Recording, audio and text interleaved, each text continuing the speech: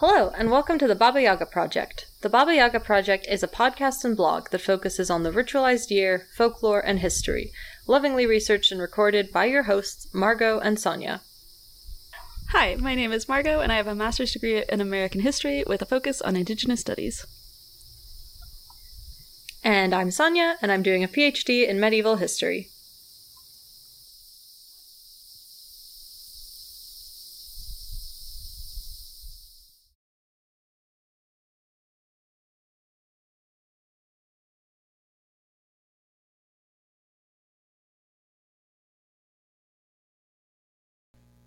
Okay. All right. So, welcome to our cheeriest... You're going to have to talk a lot louder than that. Okay. Welcome to our cheeriest episode yet. Woo! It's all about abortion this week. Abortion! My favorite activity. Well, given that we are, liberal, left-wing, man-hating, feminist degenerates... It's what I do every weekend. Yeah, that's like our fun girl activity. Just gal pal activity. Girls' night. First we get wine, then we get an abortion, then we watch a movie. Yeah, that's not how that works. That's never how that has worked. Ever. For, all of history. So, we're going to talk about that today. Yes, we are. And we're going to talk about, as per usual, I'm going to start us off in the classical world, and then Marco will take it away into the future. The future. But, yeah, I think, as we stated in our last episode, the reason we divided up birth control / contraception and abortion, even though historically these would have been much more blurred lines between these two practices. Essentially the same things until the late 1970s. Yeah. Unless we're talking about, the pull-out method or, stuff like that, right? The point is, we have separated this in a way that would be ahistorical, but we're doing it because today it's such a morally contentious issue and such a, politically contentious issue that we wanted it to really have its own episode.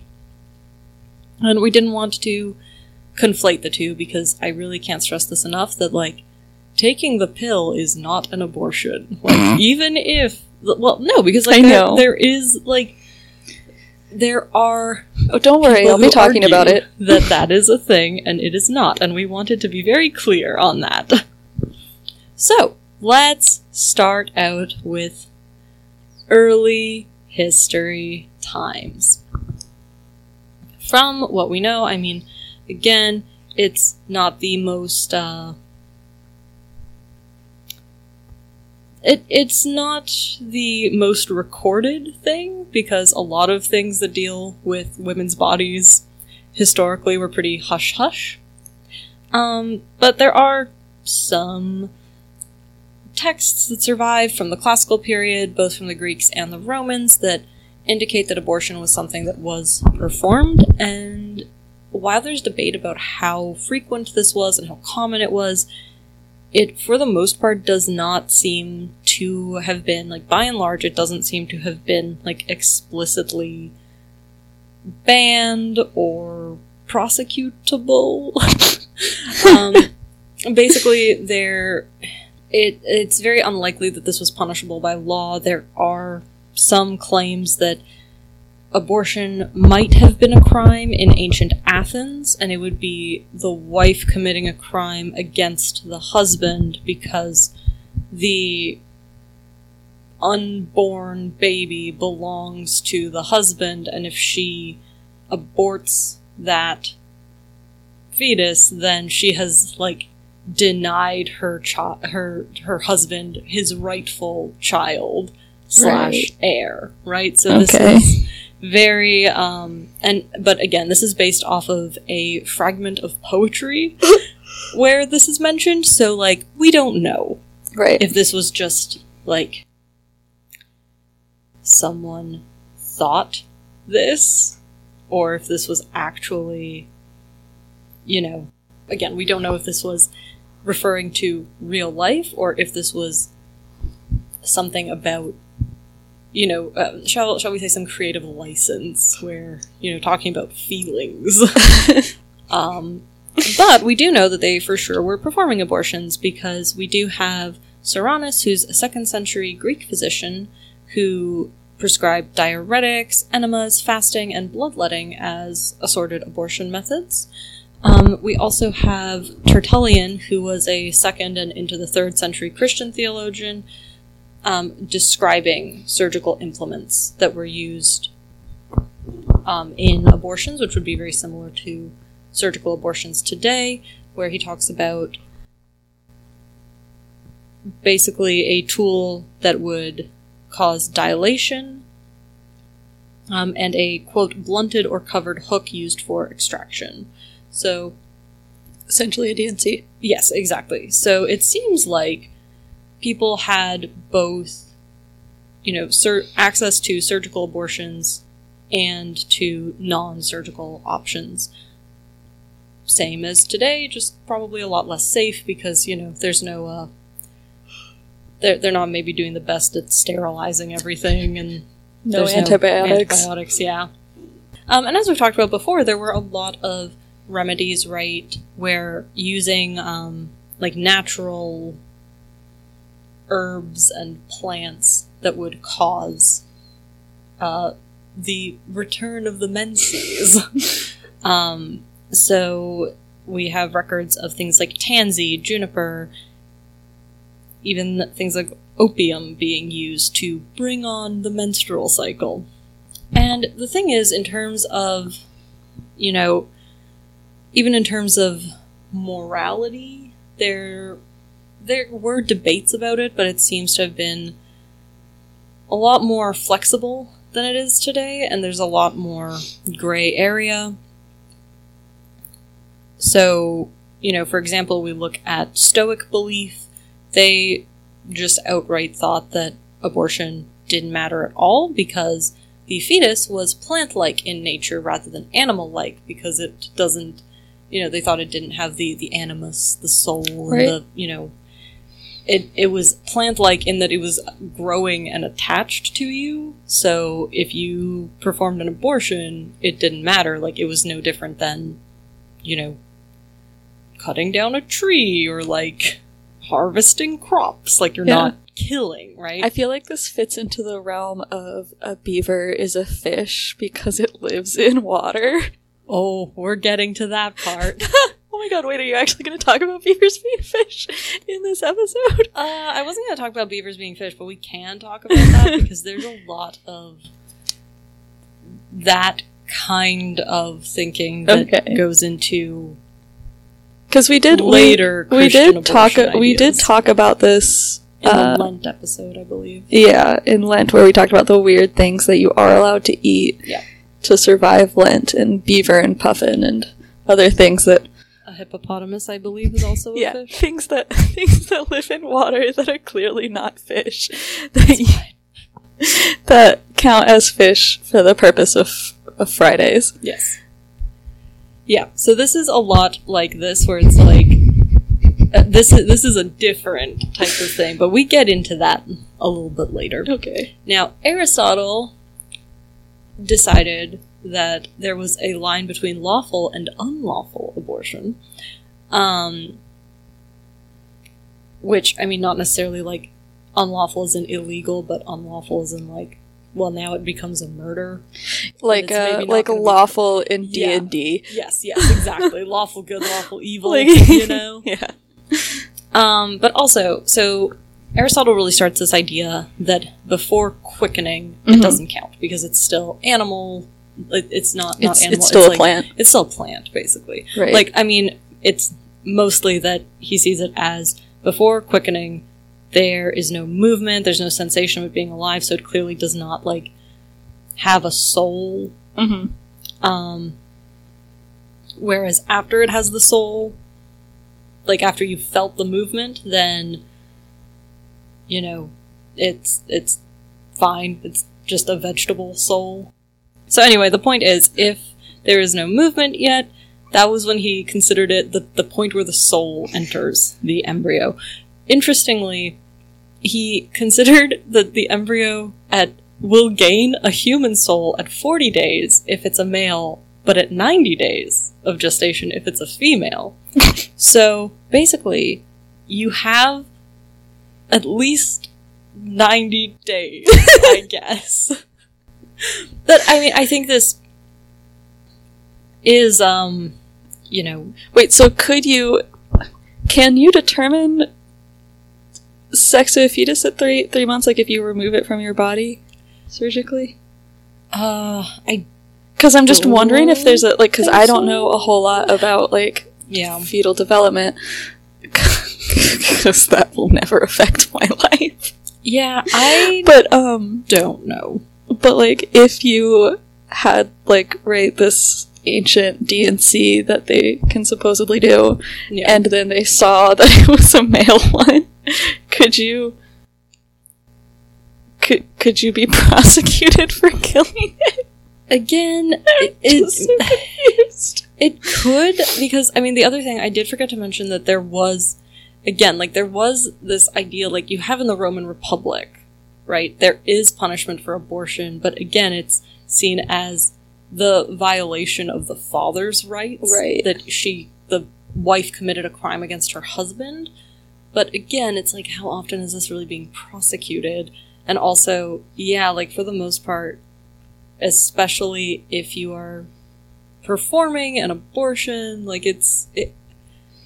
again, we're doing ancient D&C here. I don't think they're able to do a great job of identifying if this is male or female. Yeah.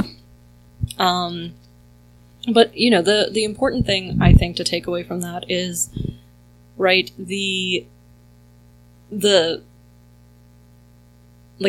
puts the pregnant person in the driver's seat, because they are the only person who can really tell you if there has been movement or not. Yeah. So, there's this idea of, yes, the fetus does become a person with a soul while still inside of you, but you are the only one who knows when that actually happens. Yeah. As compared to what we start seeing later. The other thing that people often point to is the Hippocratic Oath, which forbids specifically the use of pessaries to induce abortion. The use of what? Pessaries, which is I don't even know how you would describe this. It's tongs. Oh my gosh.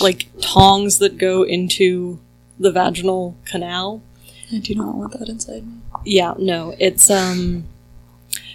so the point is, that is specifically what is banned in the Oath. It is not just all abortions. So modern scholarship is, more or less takes the stance of, okay, clearly, from these other medical writings we have, from legal writings, from whatever else we have, clearly abortion was, fine in at least some circumstances. Right. And the Oath specifically is forbidding the use of pessaries because they would have been more dangerous and can cause, you're literally inserting, you ancient tongs. You could do harm to the person. Exactly. The already born person. Yes. To the already alive. Definitely Fully alive functional person. We do start seeing, a little bit of different ideas once we start seeing the Christianity come onto the scene. That being, different religious and political ideas. The way people were still, going about this would have been more or less the same. Right. People didn't just, it's not Christianity's the state religion, now everyone's gonna stop having abortions, they're just going to stop doing things to bring on the menses. No, what they're thinking about is, at this point, there's some little bit of different viewpoints being put out there. Mm-hmm. So you look at St. Augustine, who had a huge impact on the Latin Christianity, so Western Europe Christianity, less impact on everywhere else basically. But so his views on abortion was that after it was quite similar to Aristotle, where this idea that if it's an early stage, it's still sort of this unformed being, and, you know, having an abortion at that stage is like taking seeds out of the ground after you've planted them. Like, it's not the same thing as chopping down a tree, whereas later stage abortion was a lot... So now trees are alive. Yes, trees are semi-alive, but, you know... But, you know, it's this idea that, okay, in the very earliest stages it's fine, but once you get to the later term, it's having a... You know, now it has a soul again. So it's really, again, we're just quibbling about when exactly does the soul get in there? When does it have a soul? Because I think the important thing is, right, there's this idea that if you, like, it really comes down to this question of, like, when does life begin? When does it actually become alive and, like, a person, rather than just being, like, an unformed thing inside of you, basically. But we do see this, like, throughout the Middle Ages. It kind of sticks with the same idea that, and into the early modern period, that if you're having a pre-quickening abortion, it's, like, at worst going to be seen as a misdemeanor, for the most part. Like, you look at legal codes in England from the Middle Ages, like, abortion is a misdemeanor, but whereas, like, pre-quickening, so pre-movement abortion was a misdemeanor, so, like, you basically get a slap on the wrist, and even post-quickening abortion was seen as, like, a crime, but it wasn't homicide. Right. So it's kind of coming back to what we were talking about in our, like, infancy episode, where we talk a lot about infanticide, where, you know, you weren't supposed to kill a kid, but... Yeah, but it also, like, wasn't considered murder if you did it early enough. Yeah. So, yeah, that's part of that. But... yeah, so there were basically, I mean, I've tried to, that's kind of the general vibe up until the early modern period, is that... Just vibing with abortions. Just, like, the vibes. The vibes are pretty okay. They're like, you know, if it's moving, then maybe don't, but if it's pre-movement, basically all clear. You know, maybe if your husband's mad about it, that's a problem, but otherwise nobody cares. Yeah. I mean, again, we're living in a society where, like, at various times people are either straight up leaving kids to die of exposure in the woods alone, or their kids are, like, or they have actual living, breathing kids dying because infant mortality and child mortality is so high that, like, abortion just barely registers as a thing. It's like, who... Like, who cares, essentially? Like, yeah, sure, I mean, it's not who cares. People did care, but, like, it's just not quite this, like, pressing topic. Like, it's brought up, but it's not the way we think about it in the modern sense, where it's, like, a big source of debate and contention and stuff. Yeah. But, yeah, we have a lot of different recipes, which I can go into for how people performed these abortions, basically, where they could bring down the menses. Mm-hmm. Yeah, that's what I'm going to say. But we're going to do that in the bonus episode for this week. And I think the other thing... So you can check that out on Patreon. Do not do at home. Yes. Yes, this is a Patreon exclusive. I'm putting that behind a paywall because I don't want people being like, yes, this seems like a great idea. No, these were not great ideas. Very bad ideas. Yeah, and I think the other thing to keep in mind is that through this period, like, especially if how morally okay it was also really depended on your status. Yeah. So, like, but at different times, right, in different places, there would be different moral calculus, right? Yeah. So, like, medieval Italy, right, like, abortion was kind of seen as, like, yeah, it's, like, sinful, but, like, it's a lesser sin than, you know, like, it's not murder. Right. And in a lot of cases was seen as like, well, you know, if you're like an unmarried woman who like had sex outside of marriage and now you're pregnant, like, yeah, fine, abortion is like a sin, but like it's better to do that than to like ruin your entire life and your entire family's reputation, right? Yeah. Whereas if you look at like early modern England and even into colonial America, it was basically the opposite view, where it was, okay, if you're a married woman and you have closely spaced pregnancies and you're getting exhausted and like you are endangering yourself by having all these kids, yeah, it's acceptable for you to do something to restore your menstrual period, which is basically having an abortion. Whereas it was seen as like doubly bad if it's like, oh, okay, you've already committed the like quote unquote sin of having sex outside of marriage if you're like an unmarried woman. Mm-hmm. And now you're pregnant and now you want to like cover up that sin by having an abortion, like that's even more bad, right? So like the way people have thought about who should be allowed to do this, it is also very context dependent. Right. But yeah, general theme is people using different, you know, both surgical and non-surgical remedies basically to restore their menses was pretty much not really a big deal so long as it was happening before quickening. And again, the pregnant person was the only one who could tell you if quickening had happened or not. So as long as you weren't like very obviously like 9 months pregnant, like no one can, like, you know, it's not like someone can tell at a glance, like, ah, yes, you are definitely 40 days pregnant rather than 45, like, you know? So it's this very, it's also quite hush-hush, right? Like, these are remedies and things that are being passed around, like, realistically, this is like your mom or your grandma or, like, trusted female friends who would be helping you out with this, maybe the town midwife, but you know, it's that's the other thing, is that for the most part male physicians can be involved, and we do have recipes for restoring the menses in like medical manuals that male physicians would have used.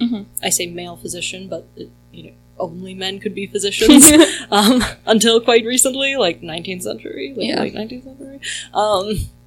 So only then it was only like a couple. Yeah, there were like practice. 3 of them. Yeah. But like, this is my point, right? Is that like, yes, men could be involved in this, but for the most part, this was a woman's realm, right? Like anything to do with like pregnancy, birth, reproduction, that was kind of the realm of women and midwives. Yeah. And now that we have all that kind of background of what people did for the first, like, I don't know, the, like, most of human history, we're gonna get into the 19th century and why everyone went absolutely nuts about abortion, and it suddenly becomes a big deal in the 19th and 20th centuries, whereas before it was like, hey, maybe don't, but like, we have better things to worry about. Yeah, this is exhausting. So, yeah, I guess, like, the thing to get into is sort of building off of the conversation that we had last week, is that, right, sort of everything having to do with reproduction, again, was the concern of women, and the freedom that women had to do things was very different from, like, how we think of it post Victorians. The Victorians got like really all up in everybody's business, essentially. And it wasn't good.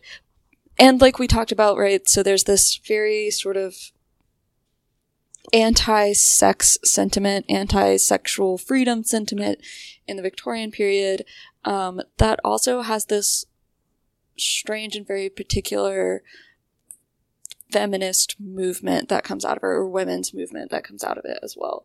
And this is sort of what makes abortion less of a, like, concern of women's health and women's lives and whatever, and into this, like, moral question, right?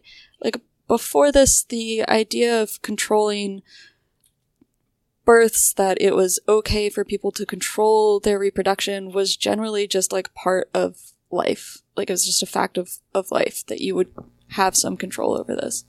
Yeah. And I mean, again, it's just sort of like, you'd have some control, and it was like a very private issue. Yeah. You know, like, it's hard to find records really about this, because it's not this, like, it's not really up for public discussion in the way that we think about it now. Like, it's seen as very intimate and private. Yeah, and so what we have is, right, these movements toward women's rights more generally.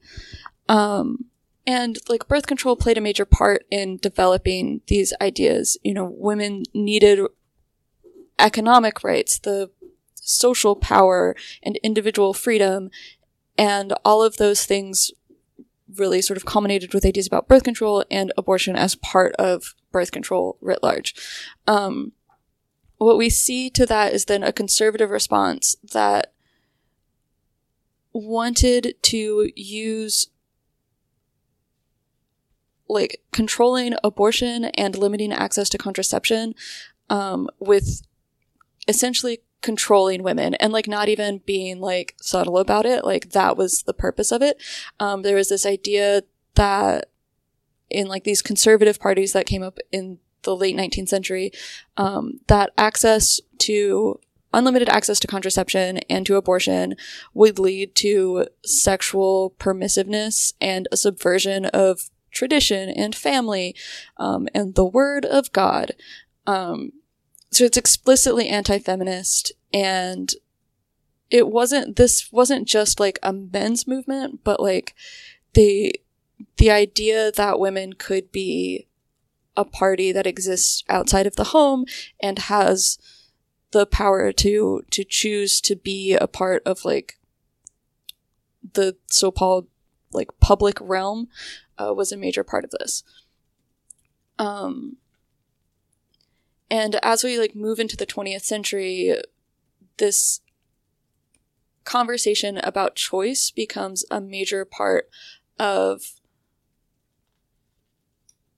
like, how abortion rights activists framed this. That it's part of this larger system of women's rights, the right to choose what happens to your body, right? The problem that arose from that specific thing is that it didn't really, it didn't necessarily take into account all of the sort of structural restrictions that exist to abortion outside of issues of legalization. You had to pay for doctors at this time, much like you do in America today, because the US is a backward death cult.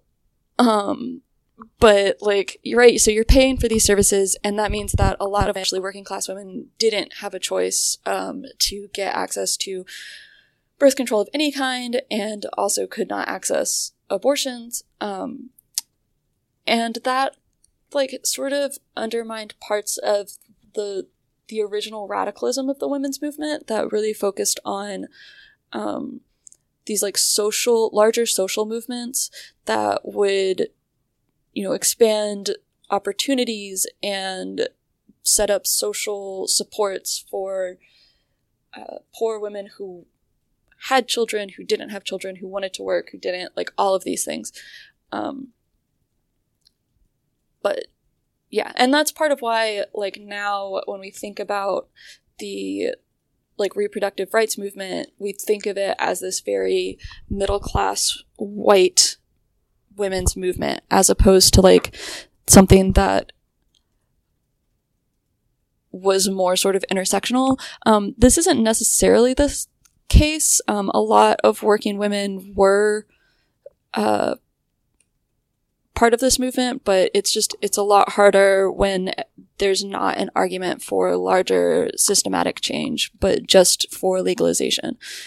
And so the thing that arises out of this movement, right, is that a sort of more general awareness that abortions were happening, and that they were they were happening regardless of legal status in various places, and that there was an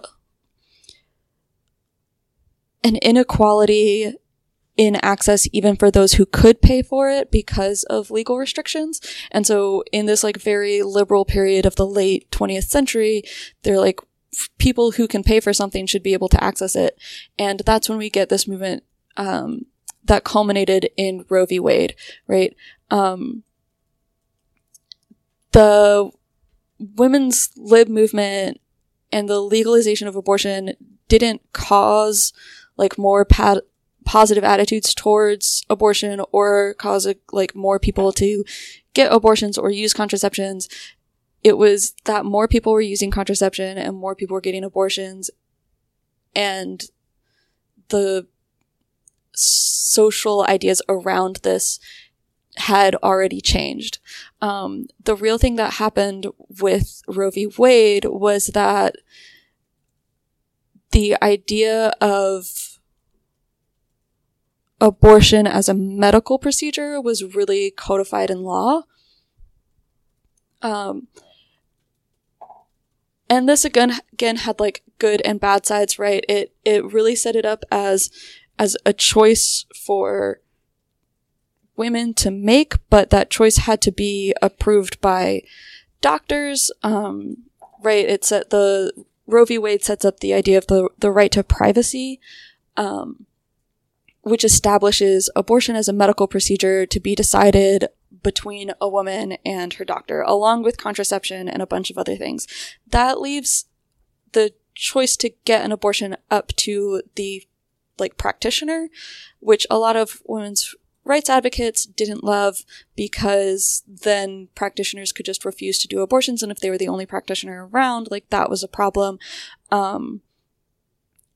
But also it really prevented a lot of moralizing on the issue. What happens in the 80s though, yay, is this like neoconservative movement that comes up with Reagan. And the birth of the movement of the Right to Life movement from a sort of fringe Catholic group where it started, which was mainly in the mid-70s. A lot of Catholic priests got real up in arms about Catholic people, even if they were married, using contraception and getting divorces and doing things that people were just sort of generally doing that is frowned upon or not allowed in the Catholic Church. And they were like, you can't do this anymore. And they started the Right to Life movement, and a bunch of other Catholic priests were like, this is dumb. Don't do that.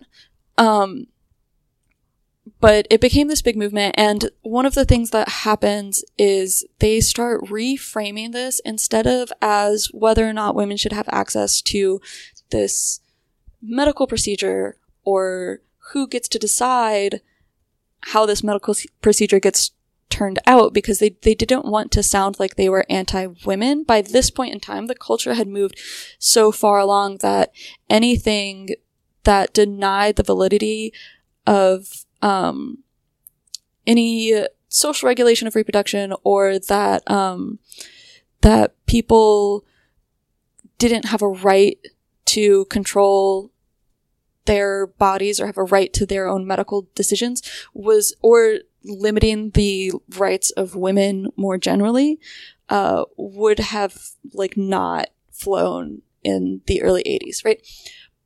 But what they were able to do was change the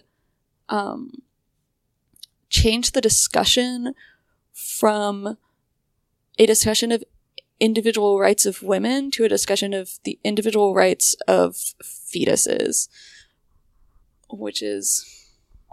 and as we see in like the late 20th century, this Right to Life movement really takes off. It becomes one of the largest lobbying causes, with some of the most passionate like participants. It's possibly the largest grassroots conservative movement ever in like North America. And this is partially because of the evangelical movement of the mid-20th century, right? Evangelicals really took over Protestantism. If you talk about being a Christian in the United States today, most of the people who use that term are talking about being like evangelical, born again kind of Christians. And that really brought with it, so they sort of took over this movement. Evangelical Christianity by the late 20th century had taken on a very political bent. There was a movement in the Reagan years. There was a movement in the Reagan years of trying to integrate as many people as possible into the like quote unquote new right. And one of the ways that they were doing this was by making the Republican Party, trying to move it away from being this sort of elitist, wealthy, like old money kind of, we are the like financial power of America, to a like more open party that would accept more people with conservative social views, and be able to integrate them into the party and undermine their more leftist economic views. And one of the ways to do that was to talk about traditional families and gender systems. And that was how a lot of evangelicals and other sort of more conservative poor people got sucked into this right to life movement. The anti-abortion movement was explicitly about controlling sexuality. I have this wonderful quote from the book that I'm talking about here. The anti-abortion discourse has a pungently punitive aroma, often appearing in the notion that those who would enjoy sexual pleasure must be ready to accept their punishment. The sexual dimension is always inflected by a gender difference, in that the punishment is to be experienced by women. So there's like this moment of like the 1950s and 1960s where if women are going to have economic power, if women are going to be working, if women are going to be outside of the home, then they should have a right to their bodies sexually as well. Then the 80s comes along and they're like, what? We're still Victorians. And one of the things that is like that people will continuously point out as being like very ironic is that, one, there's a double standard for men and women, but also the hypocrisy of the leaders of this movement, where there are so many sex scandals and indeed abortion scandals among these like Christian coalition ministers and politicians. But that seems to like only make their narrative and their popularity even stronger, because they can tout this whole like sin and redemption, like, oh, I was tested, but I came through for the Lord. And especially in the born again communities, that is really powerful. Like it's more powerful to have stumbled than to have kept a steady course in faith.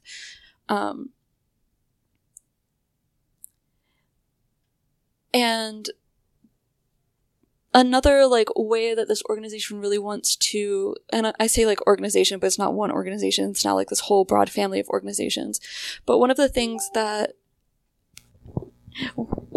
that's really difficult for Americans in particular, like US citizens, is that the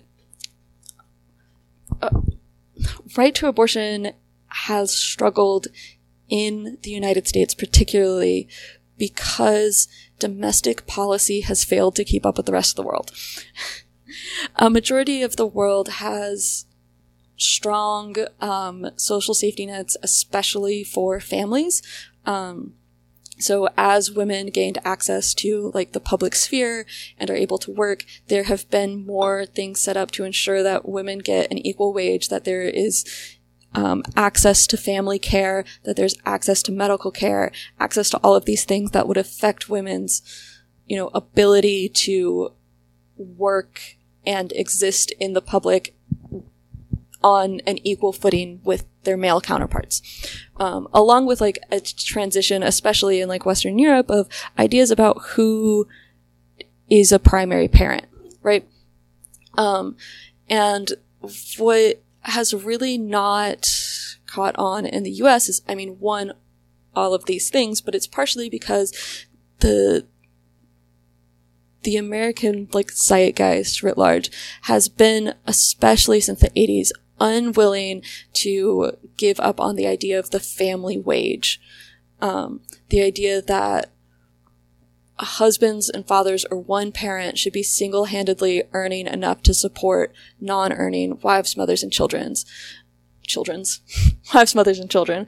And it's really this like idea that was put forth in the 80s that this was ever a real thing for a majority of Americans, which it wasn't, and has become like even less of a viable option for most families. Like, and so Right to Life advocates really point to how like stressful the world is for mothers and how we should be putting more work into like caring for mothers and like protecting a traditional family, when mothers are going to have to work because this like nostalgia for the family wage that never really existed for a majority of families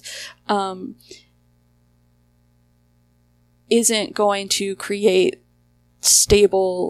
economically stable families or economically stable mothers. Like, what's going to do that is a larger, broader, like, social safety net for women and children in specific. And Right to Life advocates point to, oh, well, what was actually doing this is the feminist agenda that is bent solely on removing women from caring for their mothers and removing their, like, one true drive in life, which should be motherhood. And, like, this was a hard thing to, like, say explicitly, because by the 1970s there were so many women who were working and who were like, no, I want to go to university, I want to have a life, I want to do I have dreams and aspirations beyond producing children. And so the movement really was toward, yes, all of these things, and we're going to talk about all of these things, but we're going to talk about them behind closed doors, and in our legal fights we're going to make this about the rights of embryos, right? And when you set things up that way, when you establish this as, I am fighting for the rights of fetuses, and make the fetuses people in a way that they have literally never been before in all the history of humanity, including the Victorian period, right, you're setting up the system by which the like language is one of murder, right? These women are murdering their children. And when you do that, it allows radical fundamentalists to believe that they are holy warriors, which is why a majority of abortion rights advocates, the people who are working in this area, talk about how this is the same language that is being used by like other fundamentalist terrorist cells, which, considering what happened in the 80s, and the, like, large turn against nonviolence in this movement, seems to be pretty, like, that's what happened. There were at least 3 doctors killed, a bunch of, 5 other workers were murdered. There were all sorts of, like, attacks and lists put up, and stalking, and, harassment of abortion providers,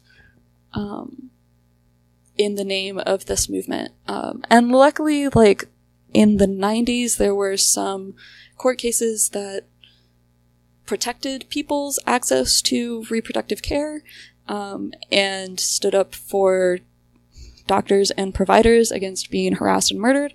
But there really wasn't a move toward limiting the state's interference in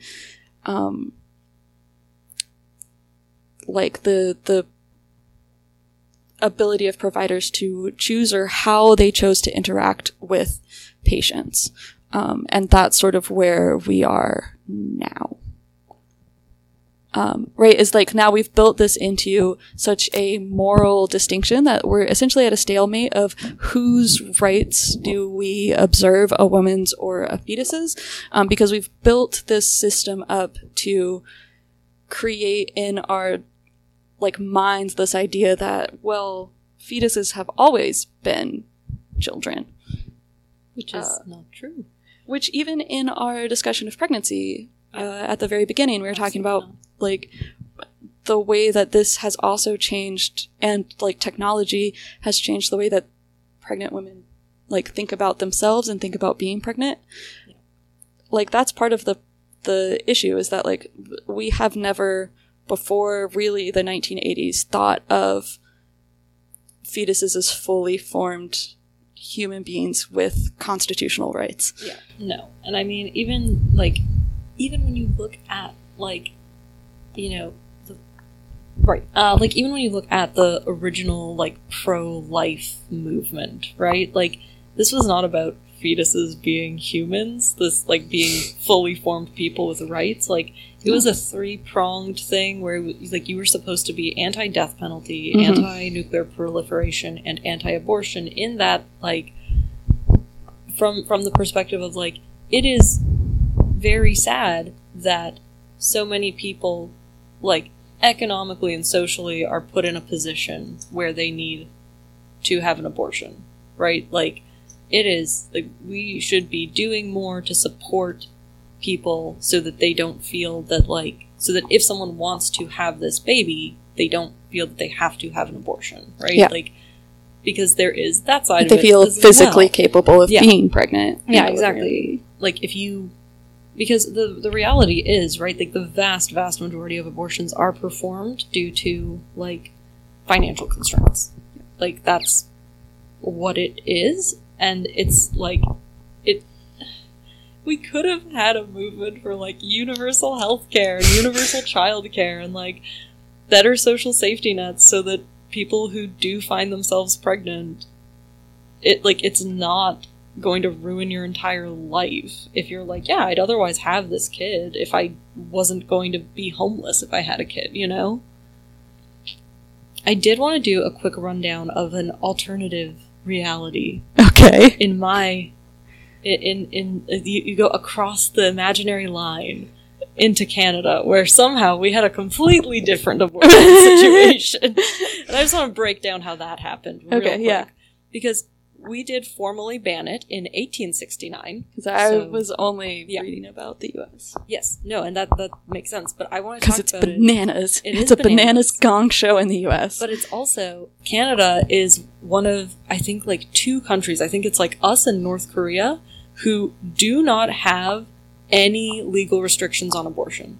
Like, you can have legally, you can have an abortion at any stage of your pregnancy. Now, before moralizing people come in here and start yelling at me, 90% of abortions are performed within the first trimester, so like the first 12 weeks.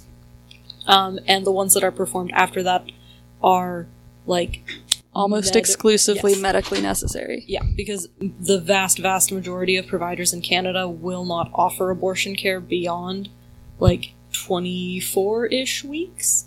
Yeah. Because after that point, it, you know, whatever. Yeah, I have the notes, just a second.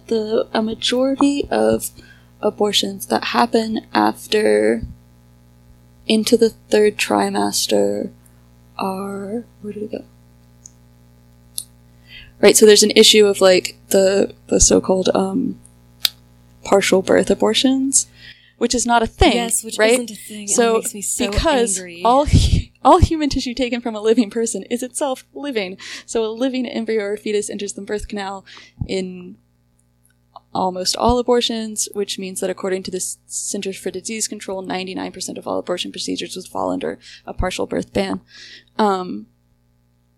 But fewer than 0.01% of abortions are performed during the 3rd trimesters. These are usually precipitated by medical emergencies involving risk to the pregnant woman's health, severe damage to the fetus, or psychological denial of the pregnancy until it's too late for a typical abortion, a problem most common among poor teenagers with high levels of sexual ignorance and shame. So again, they probably wouldn't be seeking an abortion that late in their pregnancy if we had access to sexual health education, and also it wasn't just going to be like financially out of reach for them.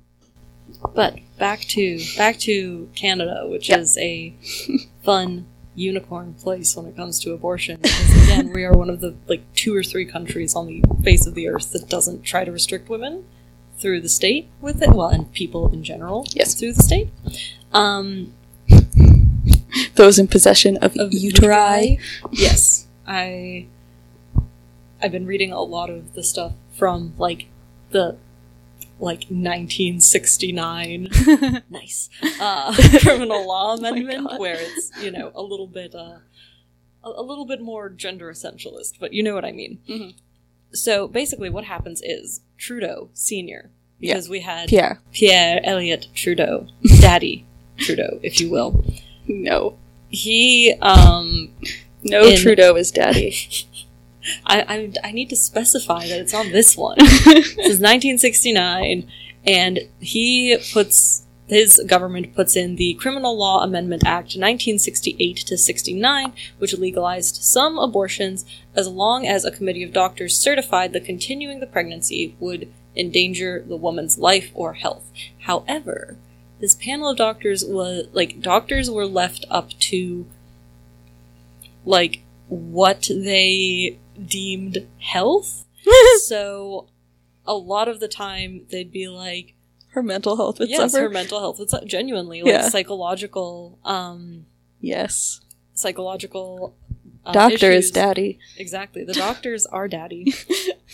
Can I also say, though, through this same sweeping reform, this same bill also legalized homosexuality in Canada and contraception.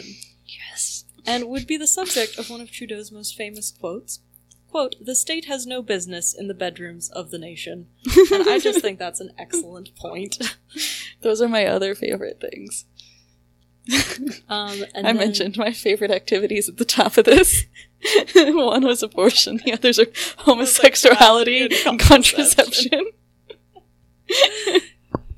That's as you know, as soon as you go left of the Democrats, that's it. Actually, as soon as you're a Democrat or left of that. Yeah. I also enjoy taking from the rich and giving to the poor, and unregulated drug use. I just have to put so many content warnings on this. Anyway, and then what happens is, so for a while there, right, from 1969 to 1982, you have this situation where if someone wants an abortion, they need to go before the panel of doctors, which was 3 doctors, and show up and say, "Hi, I want an abortion." And then the doctors have to say, "Okay, is your life or health in danger?" And you have to do this whole song and dance to prove that you, need this. I have anxiety. I need a medical marijuana card. You don't even need a medical card here. I know. You can do whatever you want. Anyway, but even still, between 1969 and 1982, there were about 66,000 legal abortions performed in Canada. Mm-hmm. And basically, you end up with so basically what happens is we have a doctor named Dr. Henry Morgentaler, and he had been performing abortions without the approval of these committees because he was like, this is absolutely ridiculous. Why should I need a panel of doctors to decide if a person can make their own choice or not? And all this goes down. It goes to the Supreme Court of Canada, and in a 5-2 decision, the court held that Section 251 of the Criminal Code was of no force or effect because it violated Section 7 of the Canadian Charter of Rights and Freedoms. So, basically, what they state in this landmark ruling is that...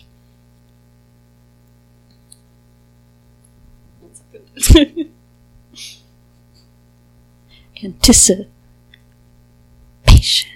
So basically, what this means is that it was ruled that any restrictions on abortion was a violation of the right to life, liberty, and the security of person, and the right to not be deprived thereof except in accordance with the principles of fundamental justice.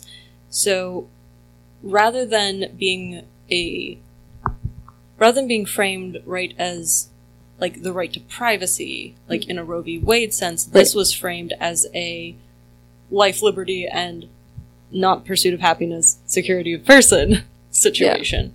And that's essentially, like, there have been some political challenges since the 80s. Occasionally, there'll be, like, someone from the Conservative Party who's like, let's talk about abortion. Then everyone else in the House of Commons is like, sit down, son. We don't reopen that. Shut up. Some things are not spoken of. And essentially that's why we do not have any, like, legal restrictions. And again, like I said, the vast, vast majority of abortions happen before 12 weeks is up, and very few providers are going to do an abortion after about 24 weeks. Mm-hmm. Just because, like, that's when viability starts to be a thing for the fetus, and it becomes a bit more of a moral debate at that point. But, like, legally, you cannot be you cannot be legally restricted from this, and that is why, because it is framed as this is a violation of the life, liberty, and security of person that we're guaranteed in the like, in our Charter of Rights and Freedoms. And I just think it's an interesting way to look at this, like, weird situation where, like, our two countries are, like, we border each other, we're relatively similar in terms, I mean, obviously many, many differences, but, like, it's like we're, like, little funhouse mirrors of each other. Where it's like, yes, we both have these, like, settler colonial nations that are, like, real big and kind of have a lot of similarities, but then, you know, on one side of the border it's like some of the most restrictive abortion laws in, like, the entire world. Yeah, like, A, in the entire world, and B, like, especially within, like, wealthy countries. Mm-hmm. And then on the other side of this border you have, like, all bets are off, do what you want. Yeah.